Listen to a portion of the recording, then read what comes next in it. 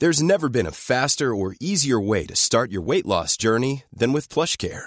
PlushCare accepts most insurance plans and gives you online access to board-certified physicians who can prescribe FDA-approved weight loss medications like Wegovy and Zepbound for those who qualify. Take charge of your health and speak with a board-certified physician about a weight loss plan that's right for you. Get started today at plushcare.com/weight loss. That's plushcare.com/weight loss. plushcare.com/weight loss.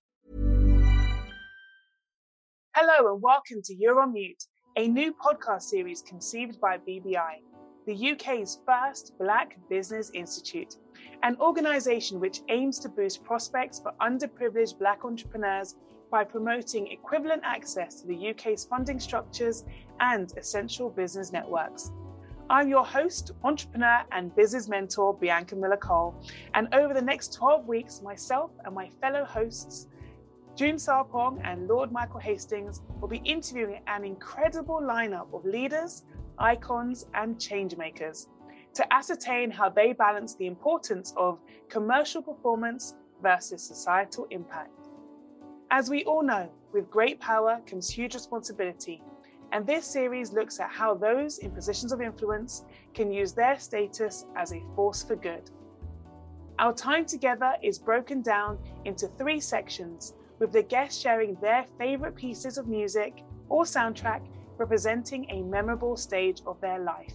Joining me today is Patrick Hutchinson, GQ's Humanitarian of the Year, BLM hero, author, co-founder of UTC AI, and now online coach. Welcome, Patrick. Hi, thanks for having me. It's a pleasure. It's genuinely a pleasure to meet you. Now, as I mentioned, the podcast is going to be broken down into 3 segments with your choice of music preceding each one. So your first choice was Biggie Smalls' Machine Gun Funk. What memories does that conjure up for you? My music I listened to when I was a young man growing up was mainly sort of hip hop music. I did have a very conscious side to me. Like I liked some artists that, rapped about conscious things. But then there was obviously the other side where a lot of the rap was about the upbringing of these artists, what they'd been through, some stuff that they would do, like selling drugs, for example, that people might frown upon, but this was their lives and they rapped about it. And so Biggie Smalls, as we know, is no longer with us. He's one of the artists that I sort of hold close to my heart. I loved a lot of his music. And Machine Gun Funk was the track that really had me going whenever his music was played. Okay, I love that. So growing up, I know we know you now for your kind of meteoric rise and your plethora of accolades, and your name is very well known now, but I'd love to know a little bit more about you as you were growing up. So I understand you're one of 8 siblings. You grew up in Wandsworth and you're raised by your mother. So what was that like? Yeah, so when I say one of 8 siblings, that's on my father's side. On my mother's side, there was just 2 of us, my sister and I, and my mother. And I met my other 8 siblings a little later on down the line. So, growing up from the early ages, it was just my sister and my mom, just the 3 of us. But it was, I had a good upbringing. I did feel quite lonely at times because, like I say, it was only my mum and my sister, and then I had a series of aunts and stuff. So I didn't have that many male role models in my life until my uncle came down from Coventry to live with us for a little bit. My uncle being my mother's younger brother, and Coventry being a bit at the time not much going on there. So she helped him come down to London and sort of settle and establish himself. And in the process, he stayed at our house, and I looked up to him. He was like a father figure to me. I tried to follow him everywhere.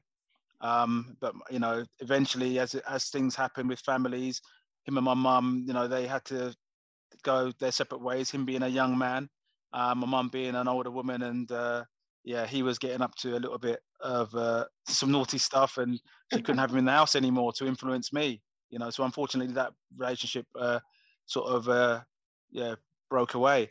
But I played out a lot, had many friends. I lived on a council estate. I had, black and white friends, but I think on my estate it was mainly white friends. And I suffered, sometimes the indignity of racism. I didn't quite understand it at the time, what was happening. But as I got older, I began to realize why people would say certain things to me and about me. But yeah, generally I had a quite a good upbringing. Would you say that while you were growing up, obviously you were, as you said, you're surrounded by different ethnicities and different people. Did you need a role model growing up? And if so, who was that role model? Definitely feel like having a role model, especially when, for me as a young black boy, I definitely felt like I needed, people to aspire to and to look up to. So outside of my uncle and one of my mum's partners, Oliver, who was around for a particular period of time, they were the only two men I knew. But sort of more out there in the public spotlight, I loved Muhammad Ali. I loved Bruce Lee was probably one of my number one, role models I looked up to because I was into martial arts from an early age. I also liked Pele, the footballer. And there was Jack Johnson, who I read a lot about growing up, who was the first black heavyweight champion of the world. And a very, very controversial character back in the early 1900s during the Jim Crow era. So these are the people that I looked up to. Were you also academic? I know, because, sometimes you have that influence from your parents encouraging you to embrace academia. Was that something that you did embrace? I did. I didn't love to, but I did because my mother, wanted me to. She didn't get an opportunity to, educationally. She spent a lot of her time looking after her brothers and sisters. And so in doing so, she missed out on her education for herself. So she wanted to make sure my sister and I, had a really good education, and she sent us to good schools. I don't even know how she pulled it off. Now that I'm a parent myself and had to attempt to get my children into good schools, I don't know how she managed to do it, but she did. She got us into both good schools. And I did, I was an average student with the potential of, going further. But I think sometimes the company I kept me sort of back a bit. But generally speaking, I did, I got O levels, which is what I did back in the day. I got 6 of them, which is not bad going. And I went on to college. I think that's such an important story because it can be so easy to just focus on sport or your natural instinct to be good at martial arts and so on, but to embrace academia at the same time and find that balance. Often, I'm sure, because your mum pushed you to, but that's really good. I think that's important.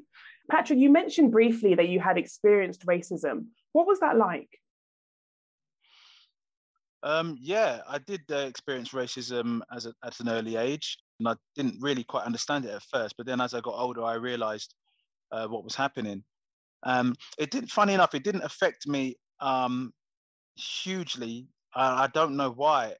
That's probably quite a sad thing, really, because I think I maybe got used to it, and probably not the best thing to say, but I think I did. I think I got so used to the name calling, it just became, sort of almost like water off a duck's back.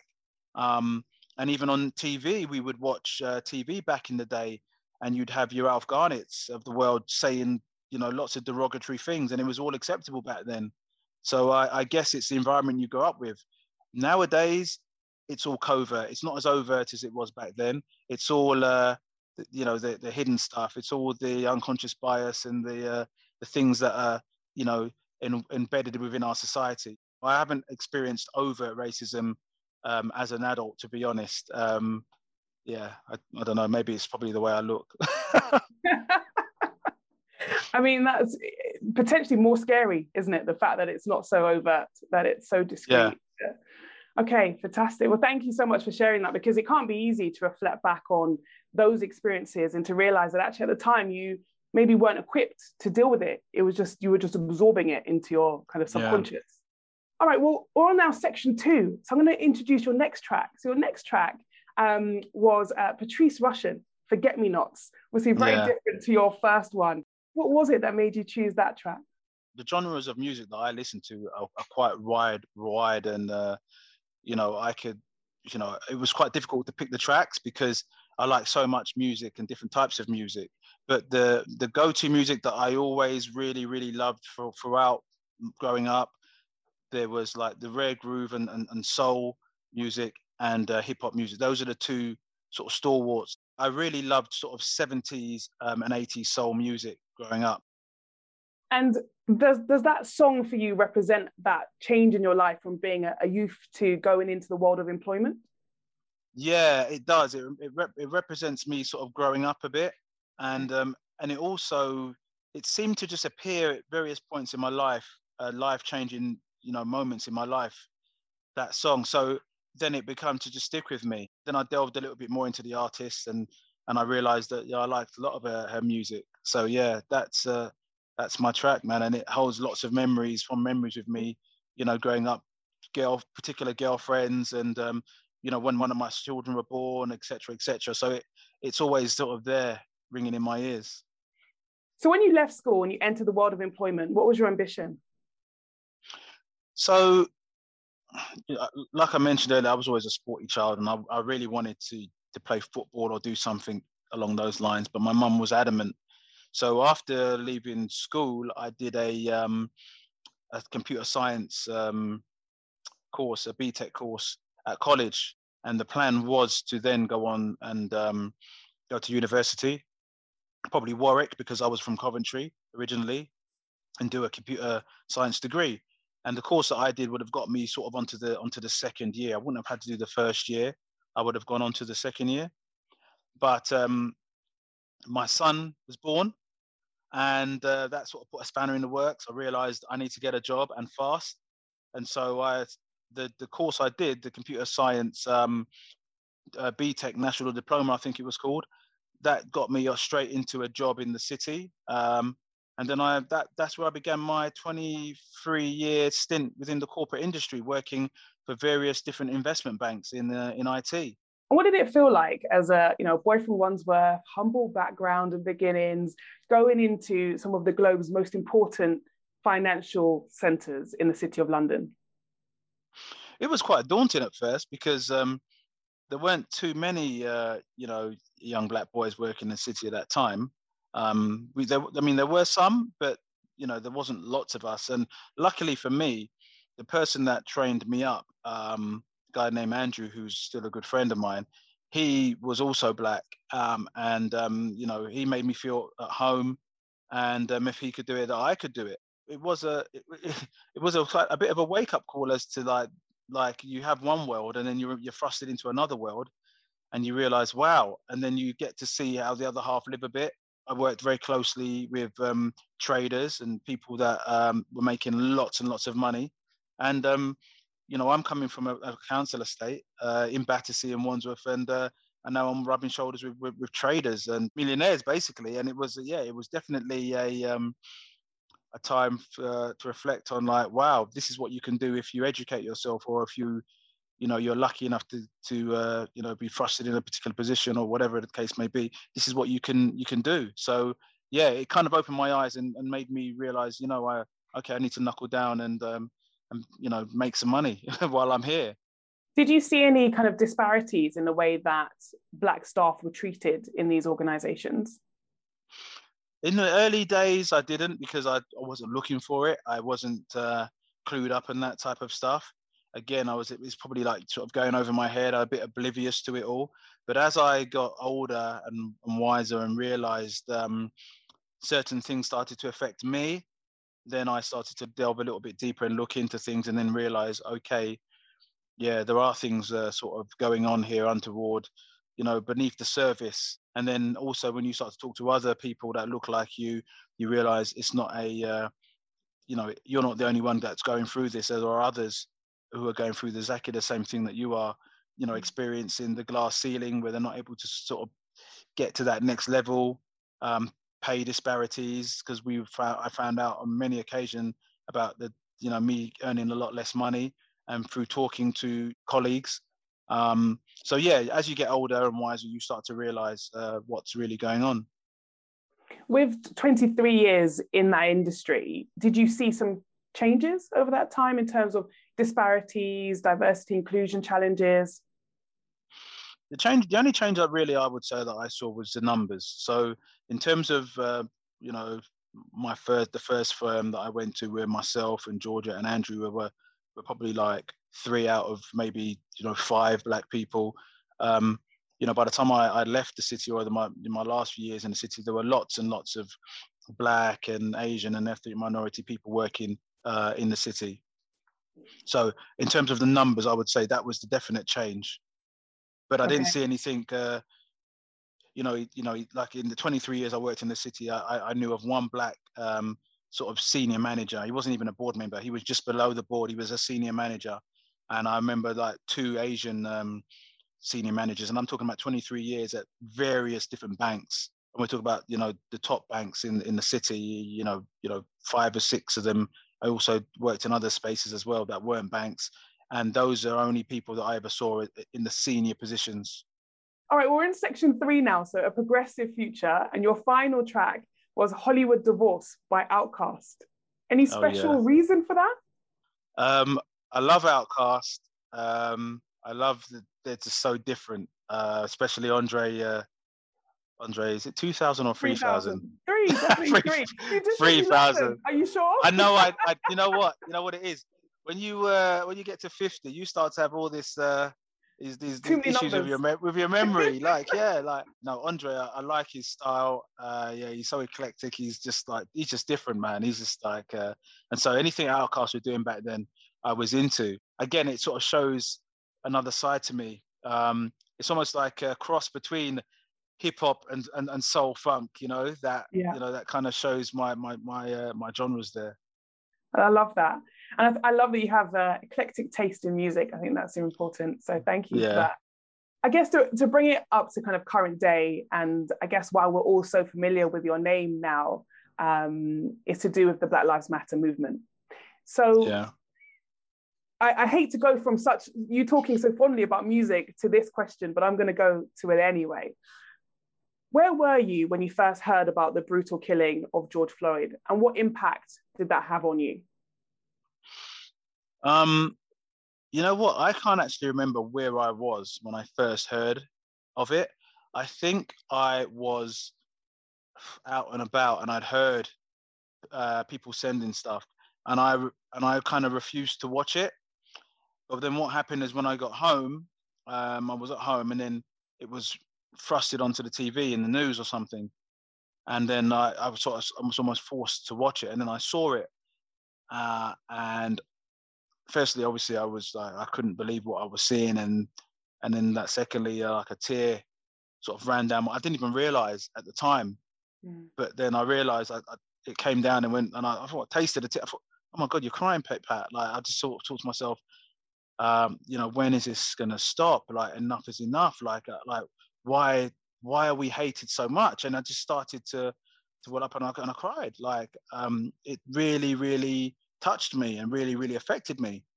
And so that was when I sort of first saw it. And did that inspire you to get involved in the BLM marches? Yeah, so I had some friends reach out, and what really inspired us, because I'm not really a person to go to marches and demonstrations. I've been to Carnival about probably 2 times in my life, and that's because I'm not really a person that likes lots of crowds, and lots of people.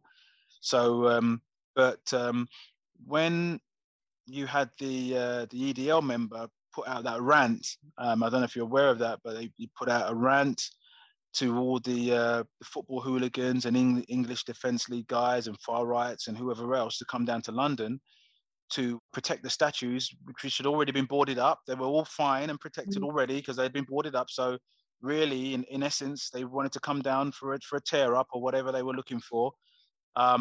We felt, myself and my friends and we felt obligated to go down there because, we had run-ins with the National Front growing up, the NF. Those guys, let's just say they weren't very nice. So we just thought there's no way we're going to let these young protesters, women and children, because there was a lot of children and women protesting. We weren't going to let them face these thugs. So we decided we were going to go down there and try and oversee things and protect those that needed protecting.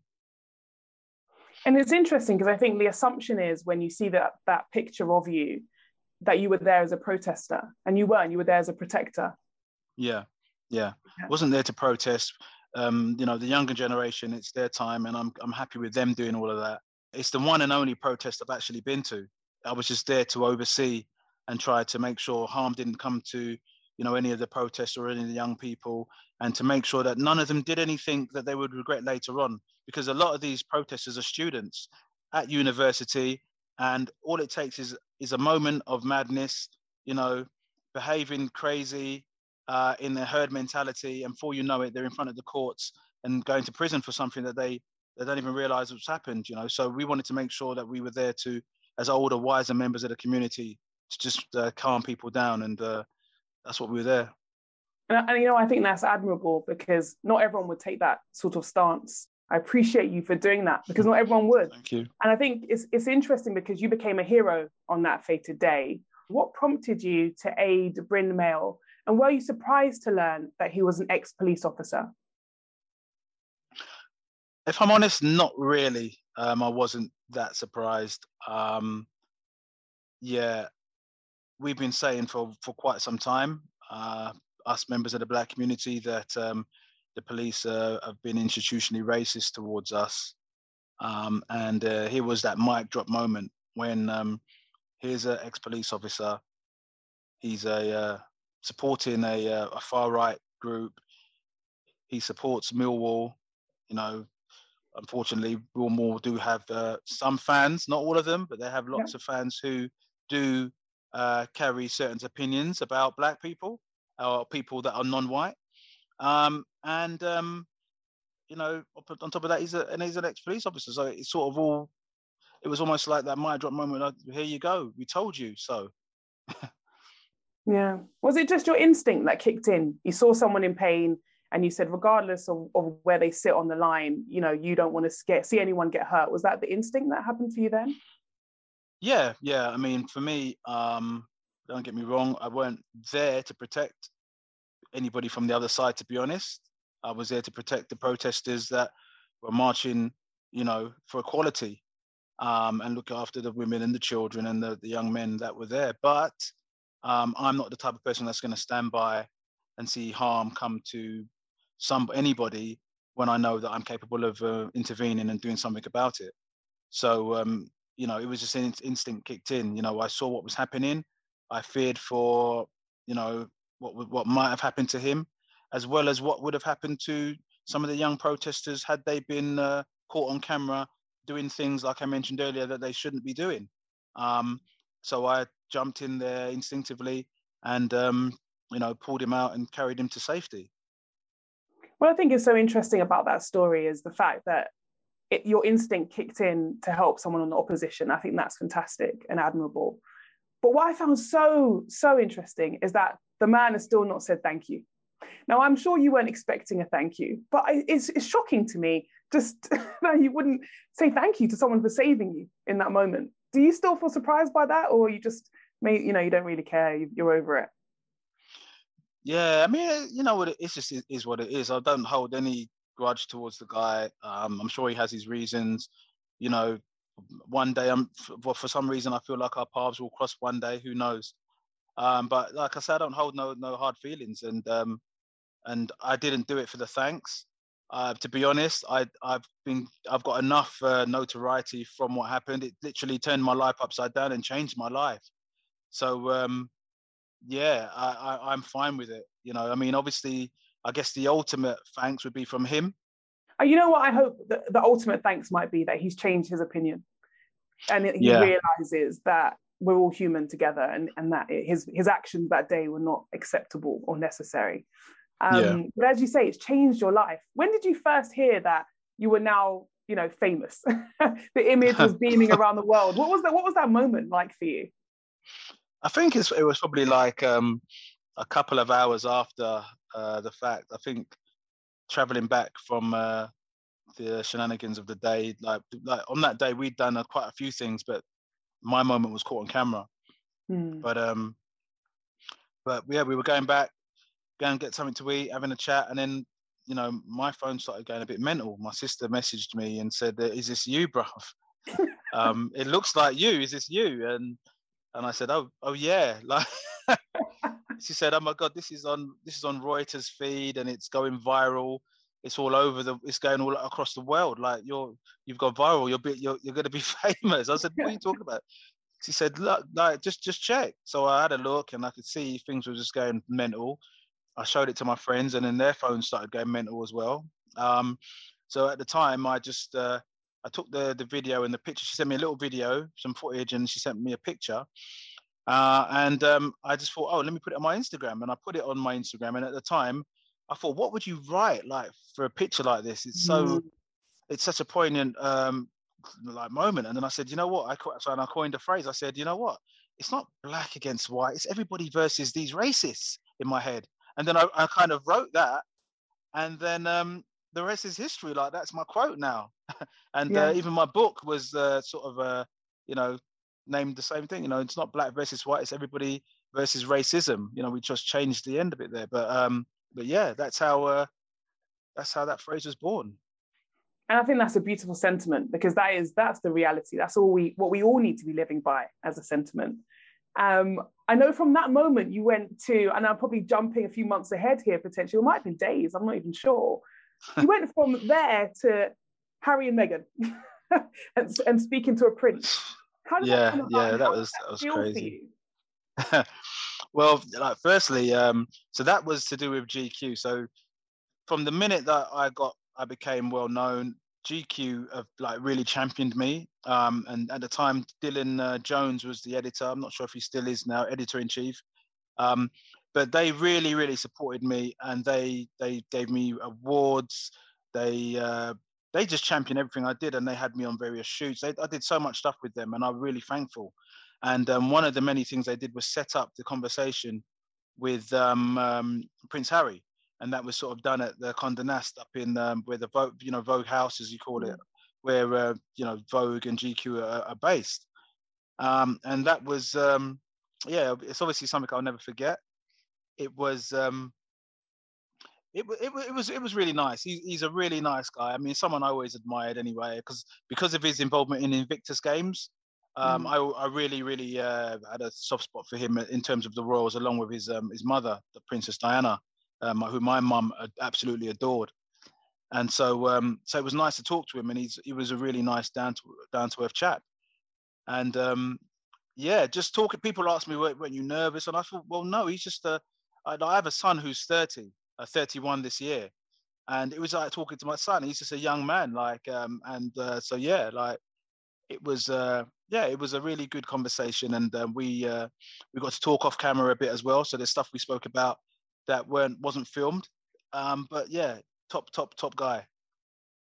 And I guess from that point onwards, you've had a catalogue of amazing things happen to you. So Michelle Obama's endorsement of the photo, GQ Humanitarian Award, becoming an author, and I'm sure many, many more. What was for you the highest achievement thus far, and why? I like that you had a deep inhalation there, because I feel like every other question you've been able to just answer it and flow, but now I know. It's like, firstly, when I think back, like, all of this happened in the space. I mean, obviously it's been a year since it happened, but all of this stuff we're talking about happened before the end of the year, right? So this happened in June, and within 6 months, I'd done all this stuff. So that was the first thing. It was an insane few months. So I'd say the biggest achievement was the book. Becoming an author, I think, was probably my proudest moment and biggest achievement, outside of obviously have my children and grandchildren, that is, but that would be the biggest achievement. But the person that had me really going a bit funny was talking to Reverend Al Sharpton, because I know, he's the part he's played in civil rights movement over in America, and to have him say certain things about me. He was saying something about me in a speech, and then Good Morning Britain, Piers and Susanna and co, they got hold of it, and then they decided to have me on, and then they surprised me by having the Reverend on as well. So I didn't know the Reverend was going to be on the call, on the Zoom at the time, and so that was an absolute shock. And so to see him there live TV, it had me. I was all nervous, and it sort of caught me off guard as well. So that was the moment that really sort of got me, because with the Harry moment, it was all planned and it was all organized, and I knew it was happening. Sure. But with Rev Al Sharpton just turning up on the screen like that on live television as well, that was a moment that I won't forget as well. And it was, it had me like, you know, lump in my throat, feeling all funny. I love that. You know, they say never meet your idols, right? But you've actually met Right, someone, yeah. and it was good. You can vouch Yeah, for no, him. yeah, no, it was amazing. And the stuff that he said about me, that's what the stuff that really got me choked, you know. That was what really, yeah, did it for me. So, Patrick, after 23 years in the city, what advice would you have for other Black professionals who are trying to enhance their career trajectory or climb the career ladder?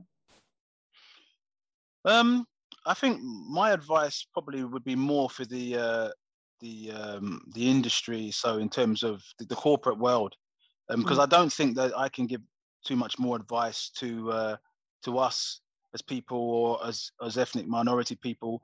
We're doing all we need. We're getting ourselves educated, and we're trying to get through the door of these corporates. But I think I would speak more to the corporates, and I think that like the first thing I would say to them is that one of the things that really troubled me is that I wasn't somebody that liked to go out on a Friday and go for a drink, and a number of my Asian colleagues were the same for whatever reasons. Some of them were Muslim and they didn't drink alcohol, etc. But I felt like we were alienated because we didn't want to be part of the clique, you know. And it seemed to me that a lot of the business decisions that were made, you know, were made on that Friday night. Yeah. So working in the office for the 5 days of the week and being involved in meetings probably wasn't enough. It seemed like you had to be involved with these people on a Friday night having a drink to progress or be involved in major decisions. So I think you know, not letting people feel alienated would be a major thing. Also, I feel like when you do have a Black person who does manage to make it through the obstacles and gets to somewhere near the top, they're worried about their position at the top, and the last thing they want to do is ruffle any feathers because they know what it took them to get there, and they feel like they need to sort of, I don't know, be a certain way. But I feel like if companies allowed them to be who they are and made them feel comfortable in their space, then those people would allow would help other Black people elevate, and they wouldn't be so quick to close the door behind them. Because I feel like, you know, if you do find a Black guy or a Black woman who is, you know, at an exec level, they sometimes close the door behind them and they don't want to help anybody else come up. And I don't think it's their fault. I think it's the way that they're treated. They're almost, you know, conditioned to behave a certain way, and forget those that are behind them trying to get through the door as well. So these companies need to make us feel like we can bring our whole selves to work and be who we are, and also, you know, help others that look like us make it too. I think, you know, something like that is paramount. I think you're absolutely right. I've delivered training for many of these organizations and for their Black networks and, you know, the ethnic minority networks. And time again, I'm having to train them on how to develop their personal brand and compensate for the fact that they're not going to that Friday night drinks or that Thursday night drinks. And so how do you then think of other ways to network and build your profile, credibility, and still be in on the conversation without being in the pub?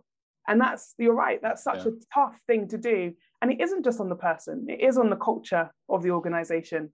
I almost feel like being online, all of us being at home on Zoom, has almost leveled that playing field a little bit. Would you agree? Yeah, I've heard that said numerous times, that you'll find that a lot of people from an ethnic minority background haven't minded this working from home scenario, because it's almost like you're respected more now for what you're producing in a work environment, as opposed to, you know, who you're mates with and who you socialize with. It's all about work now, and there's no socializing because of COVID. There's not been any socializing, so it's almost like you say, it's leveled the playing field for a lot of us. Is there any tips you would like to give to the audience on how to be a part of social change when it comes to racism and so on? even if you don't want to be an activist or a protester, what can they do to be a part of the change they want to see?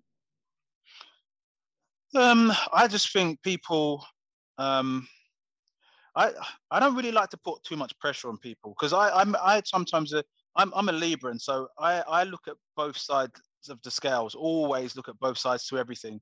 And sometimes I say to myself, what's it like right now to be a white person? And it can't be easy for people either, because it's like they're scared of saying the wrong things. They might want to, get involved in conversations, but they're scared to say the wrong things because they'll be vilified for saying the wrong thing. So firstly, we got to make sure that we don't shout people down if they do make mistakes. We have to, if we're going to have these uncomfortable conversations, we have to make people feel comfortable, right? So that would be the first thing I would say. Like, don't shout people down. If we want to get true allies, and what's what we want? We want true allies. We don't want people just doing things for argument's sake. We want true allies on side. So therefore, we're going to have to engage with people, hear what they have to say, and sort of see things from their side as well. So that's just my take on things. I don't want anyone to feel that they need to do this or need to do that. I want them to do it because they feel, you know what, I really like Patrick, or I really like Bianca, and I want to support them in their cause or what it is they're trying to do. And they're willing to find out more and learn. And that's kind of what I want. I want genuine, authentic allies, people that are willing to support us, but they do it because they want to, not because they're being told to do it or because they feel it's the right thing to do. So what's next for you, Patrick? Yeah, like there are things in the pipeline that I can't talk about. Okay. But one thing that I can talk about that I'm working on, so obviously there's UKAI, United to Change and Inspire. We don't pronounce the T, so it's just UKAI. We have 4 pillars. That's education, criminal justice, mental health and well-being, and youth development. And the pillar that I'm aligned with a lot is the educational stuff. And we're in the process of setting up a alternative educational provision. And that is for children who are not doing so well in mainstream school, being kicked out of mainstream school and thrown into pupil referral units. And there is a correlation between children that go to pupil referral units and then end up becoming young offenders or end up in gangs. So we're trying to break that cycle and stem that flow. And we're trying to give those children an alternative, because, academia, for whatever reason, hasn't worked for those children. Normally, because in the early years, if you don't have the influence from your parents and people around you to start you off, reading and doing numeracy from an early age, you're behind as soon as you sort of get to your early teens, etc. So what happens is those children, then they just fall further and further behind, and then they get themselves involved in other stuff. Because let's face it, when you're in the classroom and you don't understand something and you feel dumb, you act up and you play up and you get kicked out. But a lot of these children, I've had experience of working with my coaching as an athletics coach. And I find that they're all talented in so many other areas, but no one bothers to find out what it is. And so in these provisions, we're trying to find out what it is that they're interested in by giving them numerous opportunities. You're going to have to still do bits of maths and English, but we're going to get you to do a lot of this stuff as well. And hopefully we can steer these children into go on to college later on, or just become apprentice somewhere, but just keep them off, that route to becoming young offenders, because we need to do something to stop them. And on a personal note, apart from that, I'm going to be launching a range of VMS products, vitamins, minerals, and supplements. Somebody's obviously seen me as a picture of health, and somebody that promotes fitness and health and being 50. And apparently doing it well. Amazing. So a wellness line as well as an education facility. I like that. Yes. That's a good balance. Give me a final statement, a pledge for your future intent. What do you want to be known for in terms of your legacy? Well, I've been going into lots of schools through UKAI. Did a couple this week. And, what I leave the children with is firstly, I believe that how to counteract racism is to start with the children. I believe that if we educate the children, then the future will be bright, and we'll have a lot less people judging people for the color of their skin. So I feel like some of the older people, they're lost causes, but the children are definitely the way to go. And so I go into schools and we talk about, you know, what happened to me on that day, what I did, why I become famous, and, you know, why it's not cool to, you know, be a bully or be a racist or discriminate against people. And it's been going down really well with the children. And I like to leave them with, you know, the old Gandhi saying of, you know, if we all be the change we want to see in the world will change overnight. And so that's what I'm championing. I'm just trying to champion everybody trying to be the change they want to see in the world, and try and, because there's so much toxic stuff going on in the world today. And so we need to counteract it with positive energy and positive stuff and positive vibes, and, you know, educate our children. And if we do that, I feel like, you know, we'll come out on top eventually. And that is a beautiful sentiment to end on. Be the change you want to see in the world. I think we could all live by that. Sadly, we've finished. We've run out of time. I could sit and talk to you all day, quite literally. I've got so many more questions I want to ask you. But thank you very much, Patrick, for joining me today and opening up about your fascinating life, your remarkable relationships, and your future aspirations, and just being so open and honest about it. I really do appreciate that. Please join us next time on the BBI's You're on Mute, where we hear from another icon, business leader, or famous personality. Until then, please subscribe, review, and leave your feedback wherever you get your podcasts. If you're a leader and would like to share your journey and opinion on social justice and a fairer society, please email us on podcast@blackbusinessinstitute.com. Until next time, goodbye.